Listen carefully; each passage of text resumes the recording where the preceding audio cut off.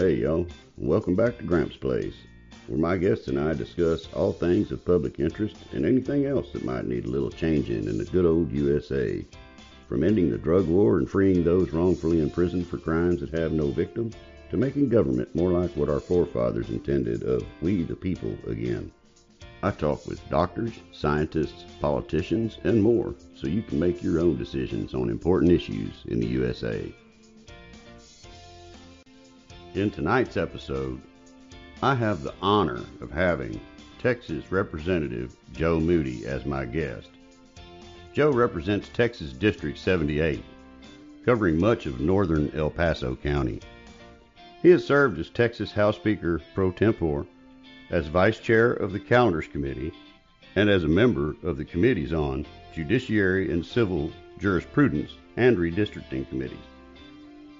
Joe grew up in politics and became actively involved in the campaigns at a young age. In 2008, he decided to take on the challenge himself and was elected at age 27, making him the youngest state representative in Texas. Although Joe's legislative work has touched on topics from veterans issues and mental health to education and equality, Joe's passion has been criminal justice reform. He's devoted particular attention to preventing wrongful convictions, promoting diversion and reintegration, and improving access to justice. Joe has also filled in critical gaps in Texas laws on domestic violence, stalking, human trafficking, and sexual assault. Joe's work has earned him numerous accolades, including awards from the Mexican American Legislative Caucus, the Texas District and County Attorneys Association, the Combined Law Enforcement Associations of Texas, the Meadows Mental Health Policy Institute, and Equality Texas. He was also named one of Texas Monthly's top 10 legislators after back-to-back legislative sessions in 2017 and 2019. Let's meet Joe and hear where he thinks Texas is headed and what directions he thinks Texas should be going.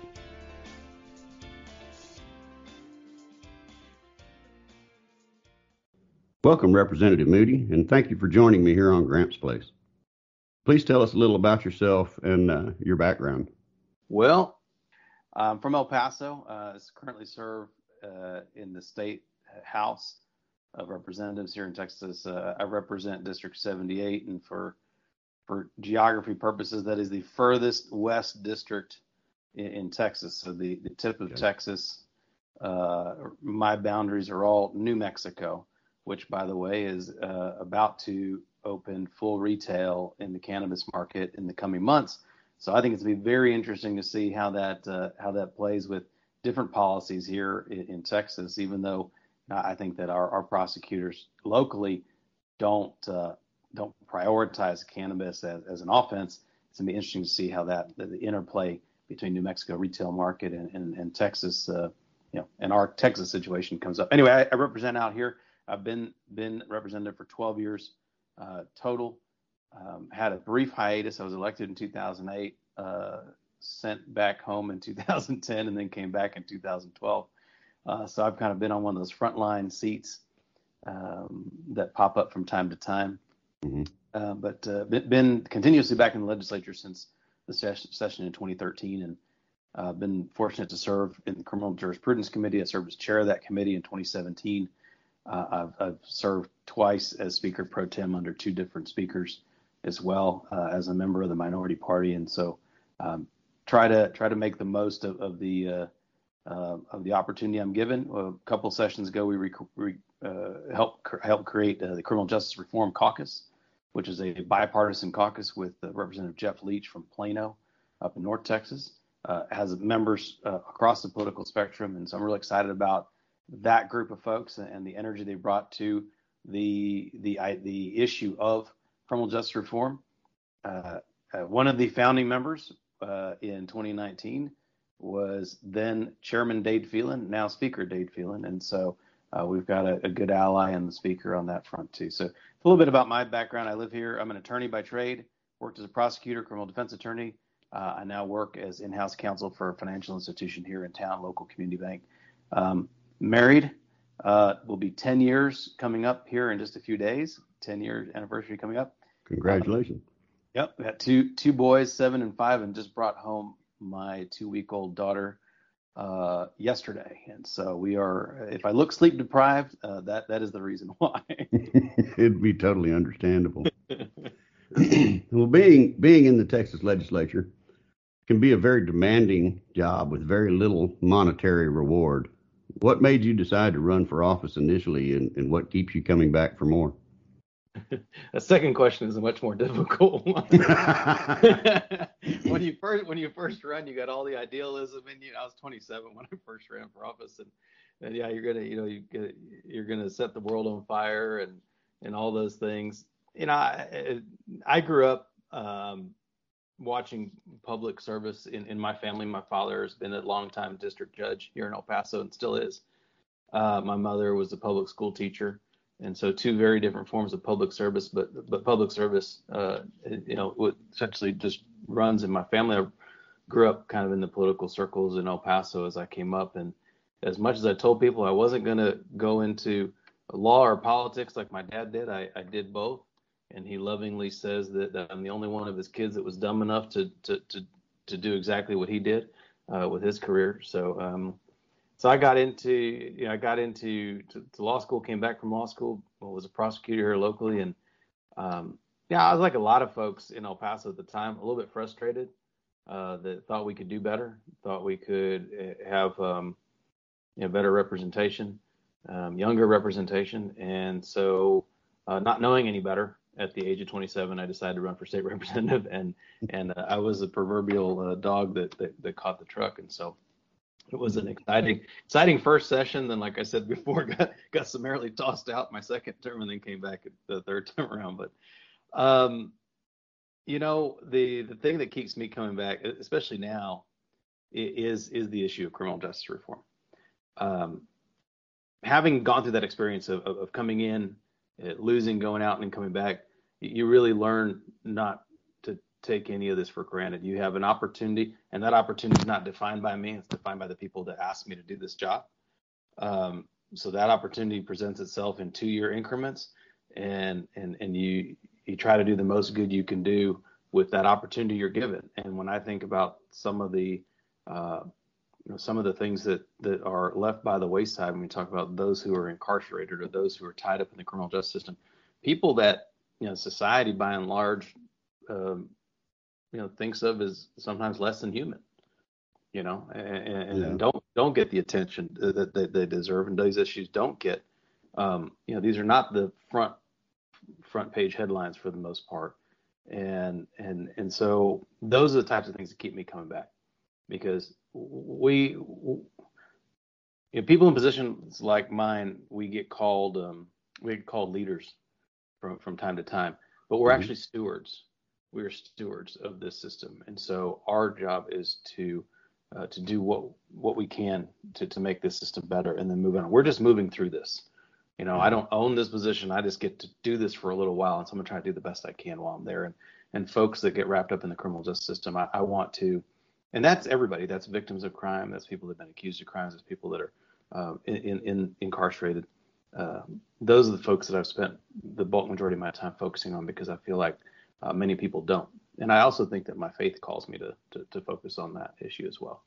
Yeah.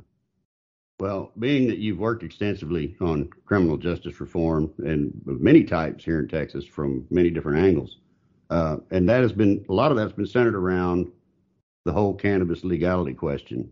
Where do you see Texas now on this issue, and where do you think we should be? I'll answer that in reverse. I think we should be much further than we are. The cannabis system is the system around cannabis in Texas is remained largely unchanged at the state level. We have experiments going on at the local level that are fantastic, whether it be down in Corpus Christi in Nueces County with DA Mark Gonzalez, who is probably one of the most progressive on these policies. You've got in Harris County, we've done things in Dallas and in Bexar and Travis, El Paso to some extent. So you have a lot of experimentation going on around the state, but the state as a whole has moved very little in terms of concrete policy. We have a very limited medical cannabis program that should be expanded significantly. We did expand it in the last session, and that's great, and we should commend those people for doing that. We expanded into PTSD, which has been a long time concern that we weren't addressing. Yes. But you know this better than anybody else. We got to go further. Initially the compassionate use program was very narrow for intractable epilepsy. We've expanded into PTSD. There are a number of other ailments that we know we can expand into safely and that the research exists for. And I think we need to keep pushing that. We've done very little statewide to decriminalize, although we've passed legislation to do that multiple times out of the House with huge bipartisan majorities, supermajorities, and just can't get that to the governor's desk. Retail market, I filed the retail market bill for the first time that I've done that last session. Couldn't get a hearing on the bill, but that's usually how it goes in Texas. You got to kind of ramp up into it. I think we should be a lot further down the road. This isn't an experiment anymore. Back when Colorado first did this, I could see some caution. Hey, let's see how this goes. What does this look like? Sure. And even those folks in Colorado will tell you, we could have done this differently or that differently. But you've done the research. Multiple states have engaged in this. Big states, small states, rural, metro areas. So the experiment's over. We know what you can do and what you can't do and what works and what doesn't work. So let's put a solution on the table for Texas. And I think that's where we should be. Yeah, I would totally agree with that. I know you support medical cannabis, and you said the retail bill, you mentioned that you entered last year. So you obviously think that Texas is completely behind the times. Why? What are the biggest holdups here? That's the $1 million question. Well, probably $1 billion question based on the revenue that we could have. Yeah. This. The opposition that I've seen, at least institutionally, it's certainly not from the folks outside of the Capitol. The people I talk to in my district, and quite honestly, the representatives that talk to their constituents around the state, whether they be Republican, Democrat, Libertarian, Independent, whatever. Retail cannabis market is something that is a popular issue. Medical cannabis for sure. Yeah. I think in the past people assumed that this was a political liability, that I can't possibly dabble in the area of marijuana, or I can't get every story that you saw produced about cannabis reform had a Cheech and Chong type pictures, very stereotypical nonsense. And I've chastised reporters for doing this because when you make a joke out of the story, we just, a bunch of stoners and hippies, above all that. When you make a joke out of the story, then you take the seriousness away from the situation of someone suffering who could be helped medically through cannabis. Absolutely. You know this better than anybody else. There are tragic stories around this state that we could have helped people. And so I want the seriousness around this. We don't need to make, everybody likes to, I think when my bill failed one session, they said, the Moody's bill goes up in smoke. And I get it. People want to make jokes about this, but this is a serious topic. I want people to think about those that are incarcerated for in the county jails for these types of crimes that are too poor to bond out, folks that have ailments that can't get treated, those that have convictions from long ago that can't get job interviews, they're essentially living half a life because they've been saddled by a criminal history. So that's the seriousness that we need to treat this issue with, and I just feel like sometimes we don't. But well, that's the biggest reason why the criminal justice side of it, because there's the medical side, there's the adult use aspect, right? But the criminal justice side, why that interests me so much is because what my son's position was, he did things the right way. He followed doctor's orders for years, and years he wasn't medicated because they thought he would grow out of it, his seizures. But when he started driving, he was scared he was going to have a seizure behind the wheel, and there was no pattern to him. So he came to me and he said, what do you think? And I said, well, we've got to get you to another doctor, because he hadn't been to one in several years. We were just kind of watching it, you know. And long and the short of it is the medicines actually made his condition worse. Mm-hmm. The pharmaceuticals that were supposed to be what controlled his seizures and gave him that peace of mind did exactly the opposite of what they were supposed to. And he went through that for 5.5 years before it, finally took his life. And we talked about it, but he didn't. He just simply refused to break the law. At this point in time, he was a 23-year-old man. So as his father, I had to be proud of that fact. At the same time, I was frustrated, but I didn't really know if it would work or not either. I didn't know what I know now, what I've learned, unfortunately, since his passing. But, that criminality is what kept him from trying something that quite possibly could have saved his life. Yeah, and that's something that while I feel like a decriminalization or a civil sanction regime is one of the kind of low-rung things we can do, it is huge when it comes to destigmatizing usage for those that maybe need to look at different avenues for their health. And so absolutely, the stigma around, although the stigma around cannabis usage is receding quickly, you still find pockets of it. And the question you had is about resistance. And I feel like the resistance is all based on fears, apprehensions that existed a long time ago, that aren't reality now. And, a lot of them weren't even reality in reality. That's a good point. I mean, they'll come. I mean, I face this kind of stuff. Well, they'll say, it's a gateway, right? It's a gateway drug. You're going to go right into hardcore drug usage after you start smoking a joint or something. Okay, that has been disproven. In fact, in states that have gone to a medical cannabis regime or a retail cannabis regime, they have seen what has been described as a reverse gateway effect. Mm-hmm. In fact, people moving away from hardcore narcotics, or in the medical world, they're getting away from some of these more addictive, highly addictive prescription pain meds, getting into something else. And so that doesn't hold true. I've talked to law enforcement about it. They get nervous. Well, we're not going to be able to search people's vehicle, and the fact that that's present in the vehicle, it always gives us an opportunity to search. We've alleviated those concerns by the way we've written the bill. I know search and seizure law pretty well as someone who's been both a prosecutor and a criminal defense lawyer, mm-hmm. and that's just not true. That's a red herring too. And so, they talk about youth usage is going to go up.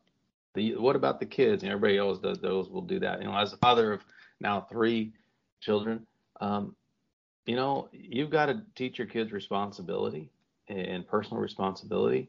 It's a challenge that every parent has when it comes to alcohol usage or driving. Mm-hmm.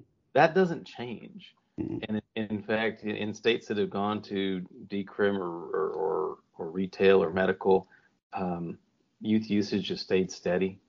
It doesn't go wildly off the charts like people say it's going to. None of the fears and apprehensions that people seem to lay out there and concerns are real.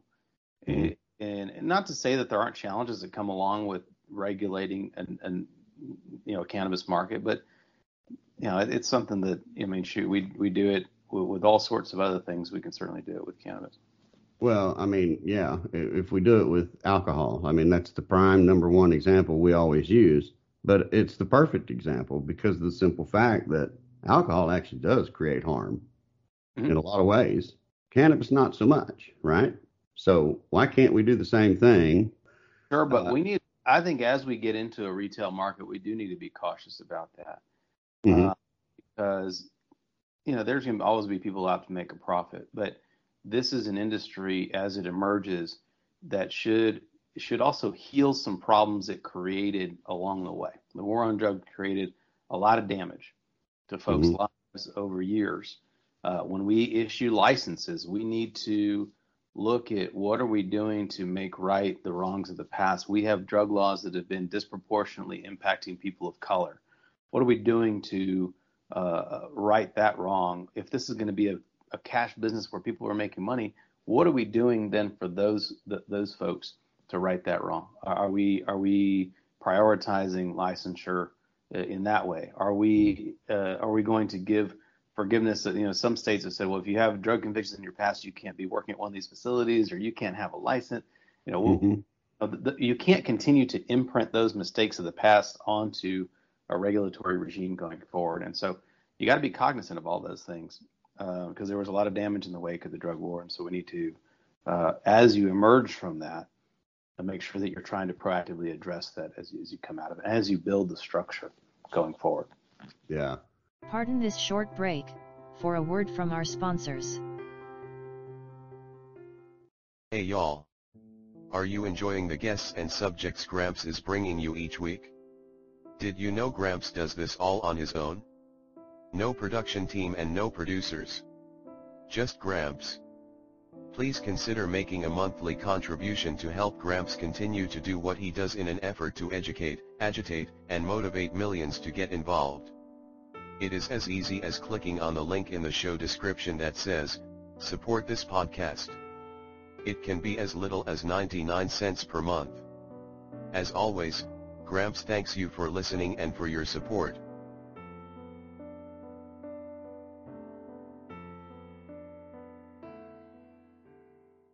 Welcome back to Gramps Place, the podcast where Gramps and his guests talk about all things of public interest.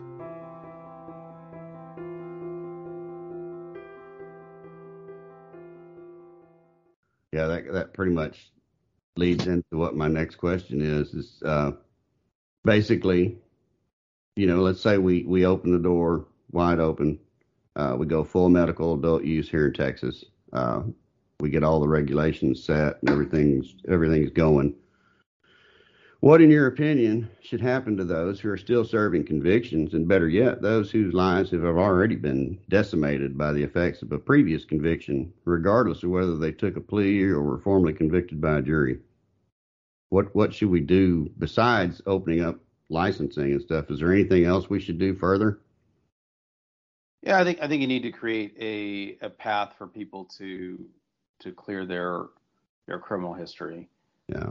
Currently, if you have a conviction, you don't have the opportunity to expunge that. You can change that statutorily. If you got a deferred adjudication, which a lot of people would get back in the day, it sounded like a good deal, right? Oh, because I can get a non-disclosure. No one's going to know, except for we have like 47 different exceptions to non-disclosure law. You need to create some mechanism to be able to remove that from people's records. And here's what I've heard is, well, what if they did other things? What if they did other things, and we don't want to afford that to everybody? It shouldn't just be blanket across the board. Look, there's ways that we can construct that. If that's the detail that people are focused on, and you want to restrict that relief for certain people that were nonviolent offenders, there's ways to do that. That's not sure. So for people will throw that up as a roadblock. What I would encourage activists like yourself and others to just don't ever give into just roadblocks. Go, all right, let's solve that. Who do you not have this relief? Because the vast majority of people that you and I are thinking of are still going to qualify for that relief. And it'll be the small percentage of people that won't. So I'm happy to have that conversation. Let's think about it. There's nothing wrong with having that policy discussion, because at least now you're in the space of discussing it and you're not saying it's a non-starter. So we shouldn't be afraid of having those conversations. Yeah, I've even had some people bring up the topic, and I think it's a good idea. See what you think about taking some of the revenue that we earn from taxing it once we go with some kind of full legal program, and using that revenue is kind of a loan program for those particular people who have been incarcerated for nonviolent, possession, which we both know is the majority of those crimes are possession, small possession. So, and I think that's something else that could be put into it, just for this group of people. Not necessarily, the big thing everybody hears and says, nobody wants to hear the word reparations. So I'm not talking about reparations per se, but like a loan program, like the SBA, but just specifically for this group out of this tax revenue. The space that we have to be creative in terms of revenue that would be generated through a retail market I mean, the possibilities are endless. I've talked to people on the conservative side of the aisle. They go, well, we want property tax relief. I was like, all right, well, we can do that. It's like you can tie it to whatever you want. You want to, tie it to teacher pay raises or the Texas, the teachers retirement system. Like, well, whatever you think is something that needs to be shored up. I mean, you can tie. I mean, it is a healthy stream of revenue that becomes consistent over the years. Now, it takes time to ramp up. Other states' experiences have taught us, but it's a consistent stream of revenue and a reliable stream of revenue, and similar to what we've done with tobacco revenue or alcohol revenue or whatever you want to, lottery revenue. We've dedicated it to certain things. Mm-hmm.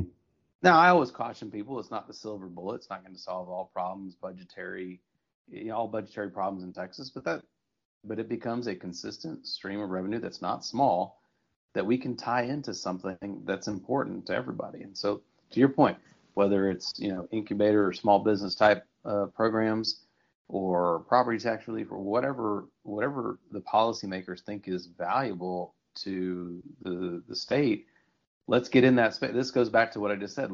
Let's get in there, then let's talk about it. Let's not say no. Tell me what you want. Tell me what you want out of it, and I bet we can construct a system in Texas that works well. Yeah, I would agree with that. So much of things not getting done is because of the lack of sitting down and just talking about it these days, I think, with government, especially at the federal level. I spent a little time in Washington, D.C. recently. It's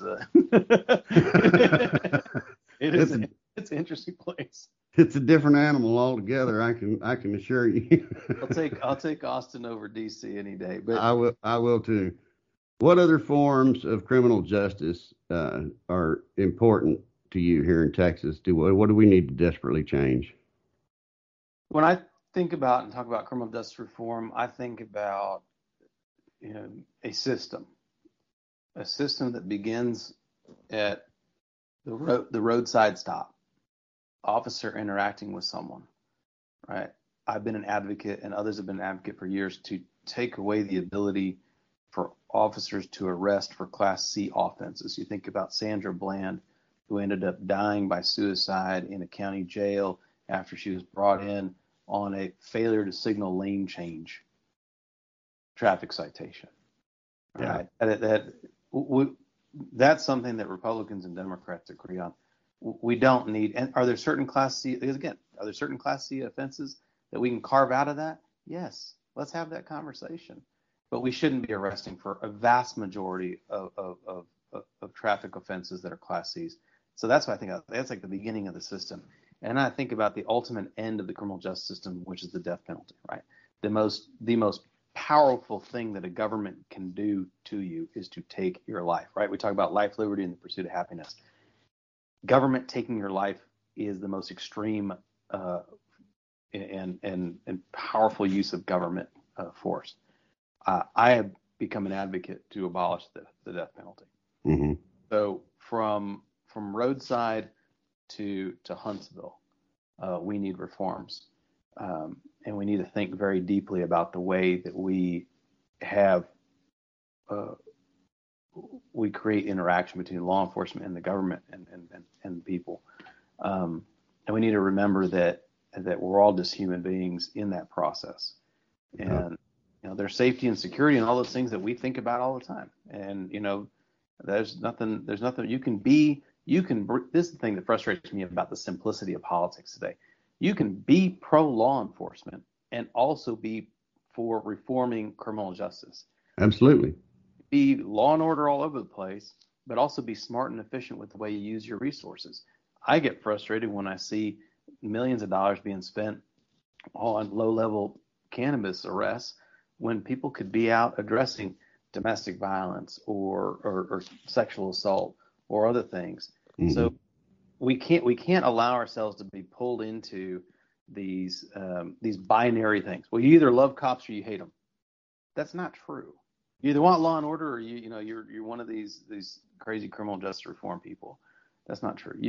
When I talk about criminal justice reform, I talk about right-sizing the system. It doesn't mean that I've authored legislation to enhance penalties for certain things. Mm-hmm. We created a new offense called indecent assault, which was groping, and what you and I would think of as very offensive very offensive conduct. And under the law as it was before we changed it, was a Class C offense that wasn't arrestable. And so we moved it into a category that we right-sized it. But it also means you take certain things that are here and you move them out of that arena. So it's reshuffling the deck and prioritizing. That's really what we need to get down to. Yeah. You know, it's crazy. You hear all the people say defund the police and whatnot, and it's like, that's not the way to approach it, in my opinion. There are things that need to be fixed, yes, and there are ways to go about it, but I just don't buy into that whole song and dance. It seems like today's political environment, if you can't attach a catchy hashtag to it, then it's not worthy of political discourse. I mean, currently right now in the country, we have people, people essentially legislating via Twitter, for lack of a better way of putting it.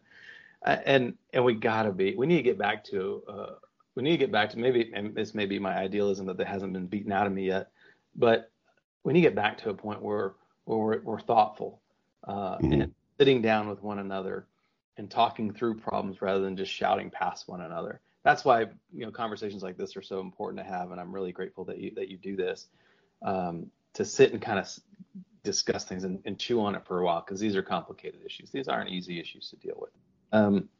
It's easy. What's easy in politics is to be in an echo chamber. We'll sit around and just all the people that agree with me, I'm just going to yell louder and louder, and we're all going to agree with one another. The most challenging thing to do in politics is to sit across the table from another person who is diametrically opposed to what you are doing and be asked to come up with a solution when you walk out of the room. That's real leadership. And so hopefully we can get back to that instead of just shouting past each other. Yeah, I think a lot of that, in my opinion, is due to the media and the way they present everything. It's one side or the other, and exactly that. I've been saying it for probably 20 years now, because before I got into the cannabis research and advocacy for cannabis, my big thing was politics, as far as researching political strategies, the political parties, the governmental systems, not just the United States, but around the world. For over 40 years, that's what I did in my pastime, both formally and informally, was study politics, economics, government, etc. And I've been saying it for over 20 years at least, that we got to get past this R and the D. We got to get past the colors red and blue. We got to get back to the fact that we're all American citizens and we all want basically the same things. We just have different ideas on how to get there. So let's sit down and talk about it and figure out a mutual way, Yeah. And unfortunately, I think politics has become somewhat of a spectator sport, or almost like a form of entertainment. And, I had one time was going to have hats made that said, make government boring again. Like government shouldn't be entertaining or some, this is not the WWE. Like, we don't have entrance music as we come onto the house, or although we could do that, I think that'd be, but, it's something that should be boring, and government should be something that chugs along and works along and shouldn't garner a whole bunch of your attention. Your school should function right. The hospitals and healthcare should function right. We shouldn't be jamming people up for small, amounts we shouldn't be ruining people's lives for small amounts of cannabis. And so government should be boring. That's my big appeal to everybody. Let's government boring again. Let's just get back to work, put our heads down and talk to one another. And so I don't know if maybe we're too far gone in this era of kind of vitriolic politics, but I refuse to give into it. And I like to see the positive in all things. So. Yeah, I do too, and I welcome anybody from all sides, and let's talk about the issues. Let's get it out here, Agreed. There are many voters here in Texas, myself being one of them. There are many that would like to see you aspire to a higher office here in Texas, maybe. What are the chances that we might see that statewide office run someday? Oh, it's certainly something that I've given a lot of thought to. I think anybody who works in state politics at the state rep or state senate level will probably give thought to that. I'm no different. I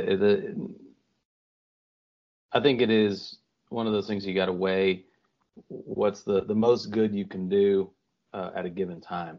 And if there's a calling at that level that would permit me to do, a significant amount of good for the folks that I think are forgotten in our society, then I certainly would take that very seriously. Right now I think, I've announced for re-election in Texas House, and I think that is a place where I have the opportunity to do the most good with the time that I got.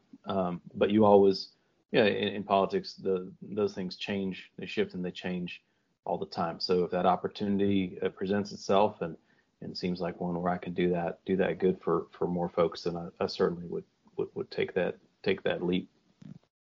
Well, that's good to know that it's a possibility. We'll keep that in the back of our minds. Speaking of recently announcing you're running for re-election, let our listeners know where they can find your campaign if they want to contact you or make a donation, etc. Oh, that's nice of you to do. I'm actually rebuilding my website right now. Both on Facebook and Twitter. Moody for El Paso is my handle, and that's for FOR, Moody for El Paso. So come there for mostly pictures of my children and political quips from time to time.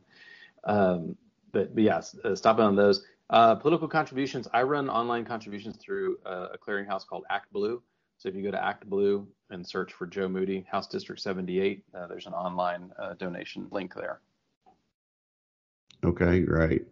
Is there anything else that's important here in Texas you think we need to work on that we haven't touched on?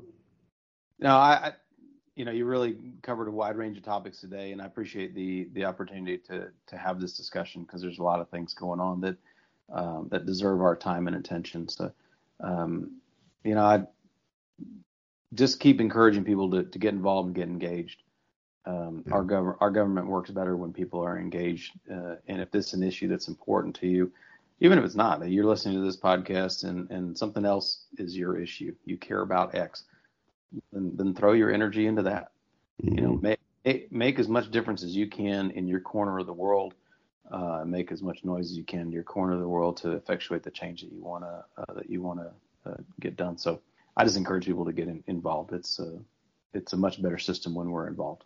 Yeah, that's what I tell people all the time, that you want to shout, "We the people."